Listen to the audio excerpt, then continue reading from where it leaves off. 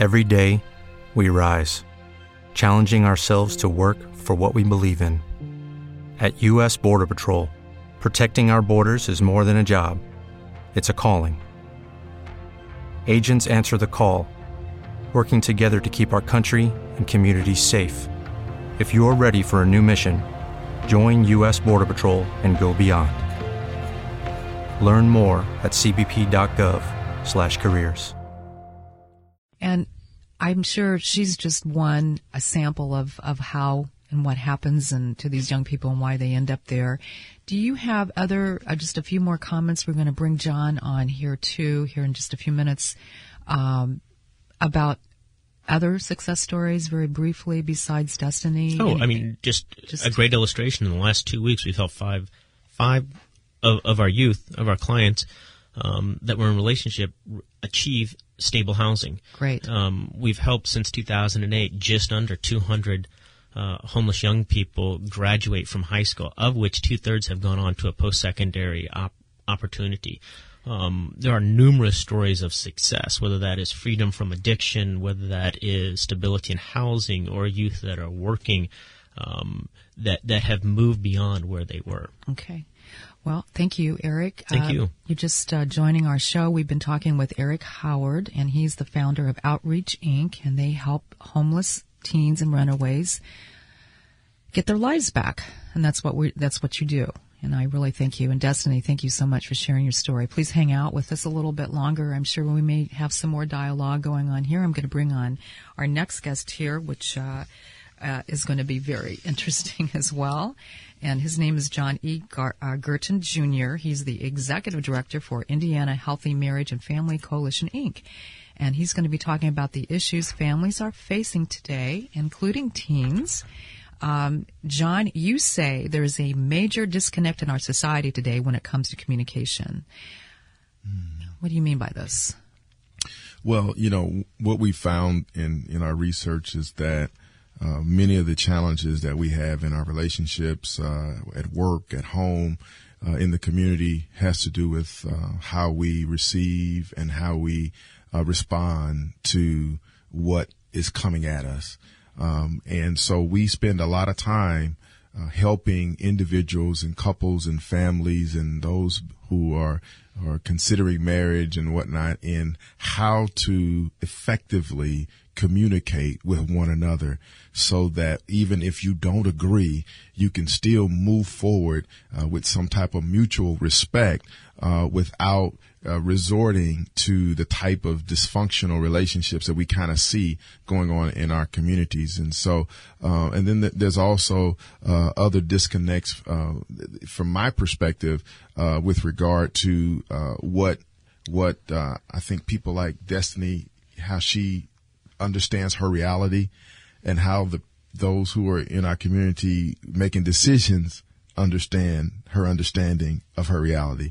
I don't think everybody knows her story, and I don't think everybody understands how lonely she really was, and I don't think people understand how tough it really was for her to have to leave what we consider to be a home, right, and face the streets. And so it's difficult, I think, to move forward with productive and proactive policies and procedures and planning when we don't really understand what we're really dealing with here. So. Exactly. Well, tell me a little bit about how Indiana Healthy Marriage and Family Coalition began. You have a story to share too. Well, yeah.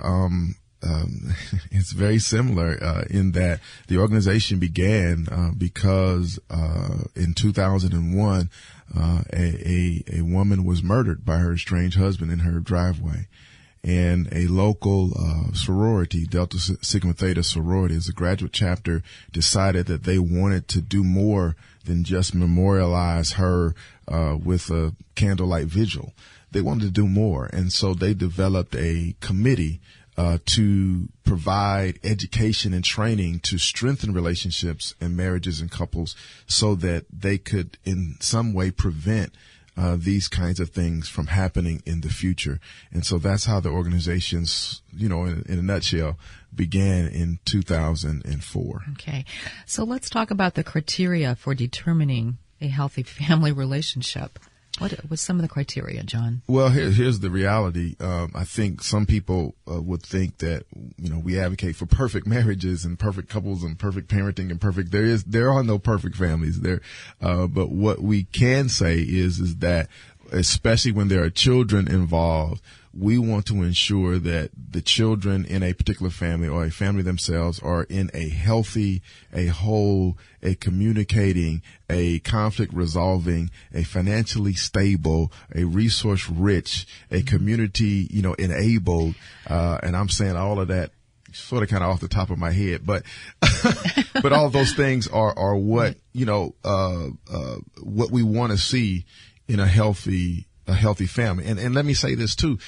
We've got to understand that what we understand as a traditional family, a traditional household has morphed. And we all know this. And so the traditional values and norms that we thought of in 1970, when there were, I believe, 3.9 single family households or something like that doubled by 1990, that no longer exists. And so what we understand as a family is not the same. And so in order to ensure that we can move forward again productively, we've got to understand and be able to articulate very clearly what we're dealing with here. Okay. Mm-hmm. Especially for children who have been predisposed to fragile families and fragile dynamics in their household. Mm-hmm. And the issues that cause relationship breakdowns. Oh my God. It's in terms of Destiny's situation. Correct. Right. Correct. Again, I'm going to sort of bounce off of her situation. Where she is a result of challenges within the structure of a family. She didn't say that dad wasn't there or stepdad wasn't there. She didn't say that mom wasn't there, but there was still dysfunction that had we had an opportunity to be proactive in that situation, we could have possibly been able to resolve some conflict before it resulted in what we have. Exactly. And let's talk about some of the programs then that you do in helping families. And that doesn't mean, as you were sharing with me before, the show, it doesn't always work out. Sometimes marriages are best if they split up or something else happens with that child in a better environment and more healthier environment for that child. So, of course, we provide education and training, skills-based for everything we do is research and evidence-based. So we don't just use any curriculum. We use curriculum that has been proven to make a difference in better individuals in the family as well as the family unit as a whole. We have educational programs like Prep 7.0, which was developed out of Iowa State University, which is a very popular curriculum. 8 Habits of Highly Successful Marriage and Relationships, which is one of the Colby series, another very popular curriculum. Family, we have How to Make Your Good Thing Better, which is geared towards African American families because we do understand that there are some unique dynamics there. As well as, in addition to our curriculums, we also have other programming through our fatherhood initiative, one of which is called Baby Boot Camp for New Dads and Granddads too. And that's designed to empower fathers and men and now even grandfathers to understand how important their role is in those initial years of that baby's life. In addition to that, we have fatherhood forums. We're on our 11th fatherhood forum coming up, the first part of August, where we're going to be dealing with breaking the cycle of incarceration. We've dealt with financial literacy. We've dealt with job training. We've dealt with education. We've dealt with family law, which is a huge issue, for families, especially for, fathers who are not custodial. There's a lot of issues there with regard to if that father is not engaged in the life of that child, then statistics have shown that child will be susceptible to a lot of other sociological, psychological, educational ills. So we have fatherhood forums there for that. Then, of course, we have our annual conference, which again, we focus in on family. We focus, again on youth. And, what we desire to do, of course, is to reach our young people as early as we can, with the type of skills and whatnot that can enable them to develop positive relationships. And again, so that if they were predisposed to challenges in relationships through their parents or the co-parenting or whatever, then we're hoping that we can give them the kind of skills that allow them to create lasting relationships for themselves. And even though their storyline their parent storyline may be different, theirs can be positive if we get to them early enough. So in addition to the curriculum, we have other programs and activities that we do throughout the year. Okay. What comments, John, do you have regarding youth violence here in Indianapolis? It seems like we're hearing a lot of this going on lately. I think it's always been here, but maybe it's just that we're just being more aware of it. But youth violence, guns, things like this, that young people are getting guns. And I don't want to make any comments on this, but well, I have my opinion. Many people have seen, the article that ended up in the paper a couple Sundays ago that I wrote, and I'm going to stand behind my viewpoint that the breakdown of families is correlates to being one of the major breakdowns of our community. When children do not see conflict resolved in their own household, they're not going to go out in the streets and model something different. I certainly feel like if I want tomatoes, I better plant some tomato seeds. I can't be mad if I plant cucumber seeds and get watermelons. If we want responsible adults, we better plant responsibility into our children if we expect to see that in them. And so what we're getting isn't a surprise to me. I believe that our communities were sick a long time ago, and we did not deal with the sickness that we saw. We saw the numbers. We saw the graduation rates going down. We saw the single parent households going up. We saw the breakups of the families. We saw these things happening. And so because it wasn't a quick turn, it's not going to be a quick fix. And I think that's part of the challenges that all of those who are making the decisions are sort of anxious about. What are we going to do next? We'll let's do this and let's do that and let's do the other. None of these things are going to be quick fixes.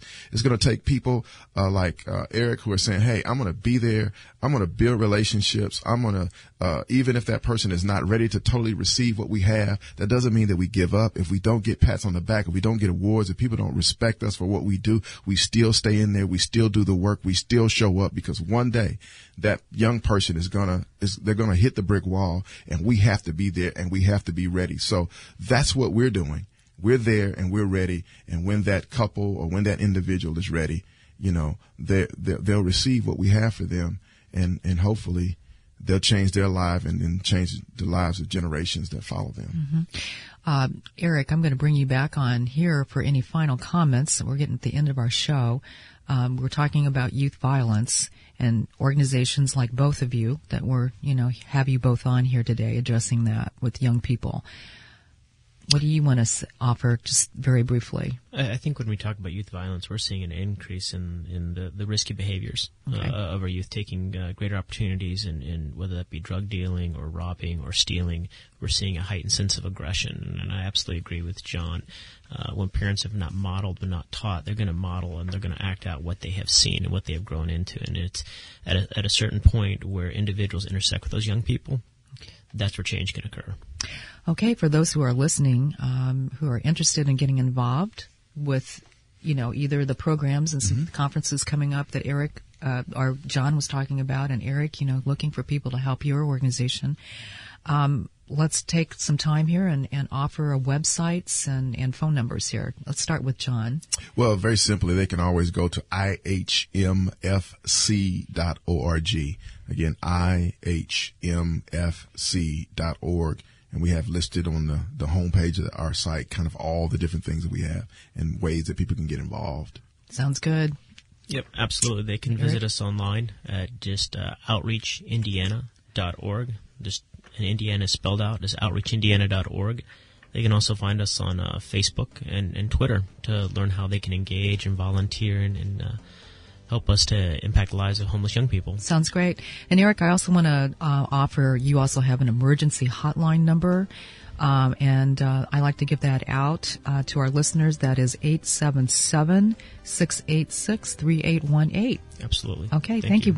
Thank you. Good luck and destiny Good to see you. I'm so glad things are going well for you. Thank it's you. Nice, really nice meeting you today. I'm Glee Rennick-May, your host for today's show. Thanks so much to our in-studio engineer and producer Don Hauser, and our executive co-producer is Matt Hiblin. And you've been listening to Spotlight Indianapolis.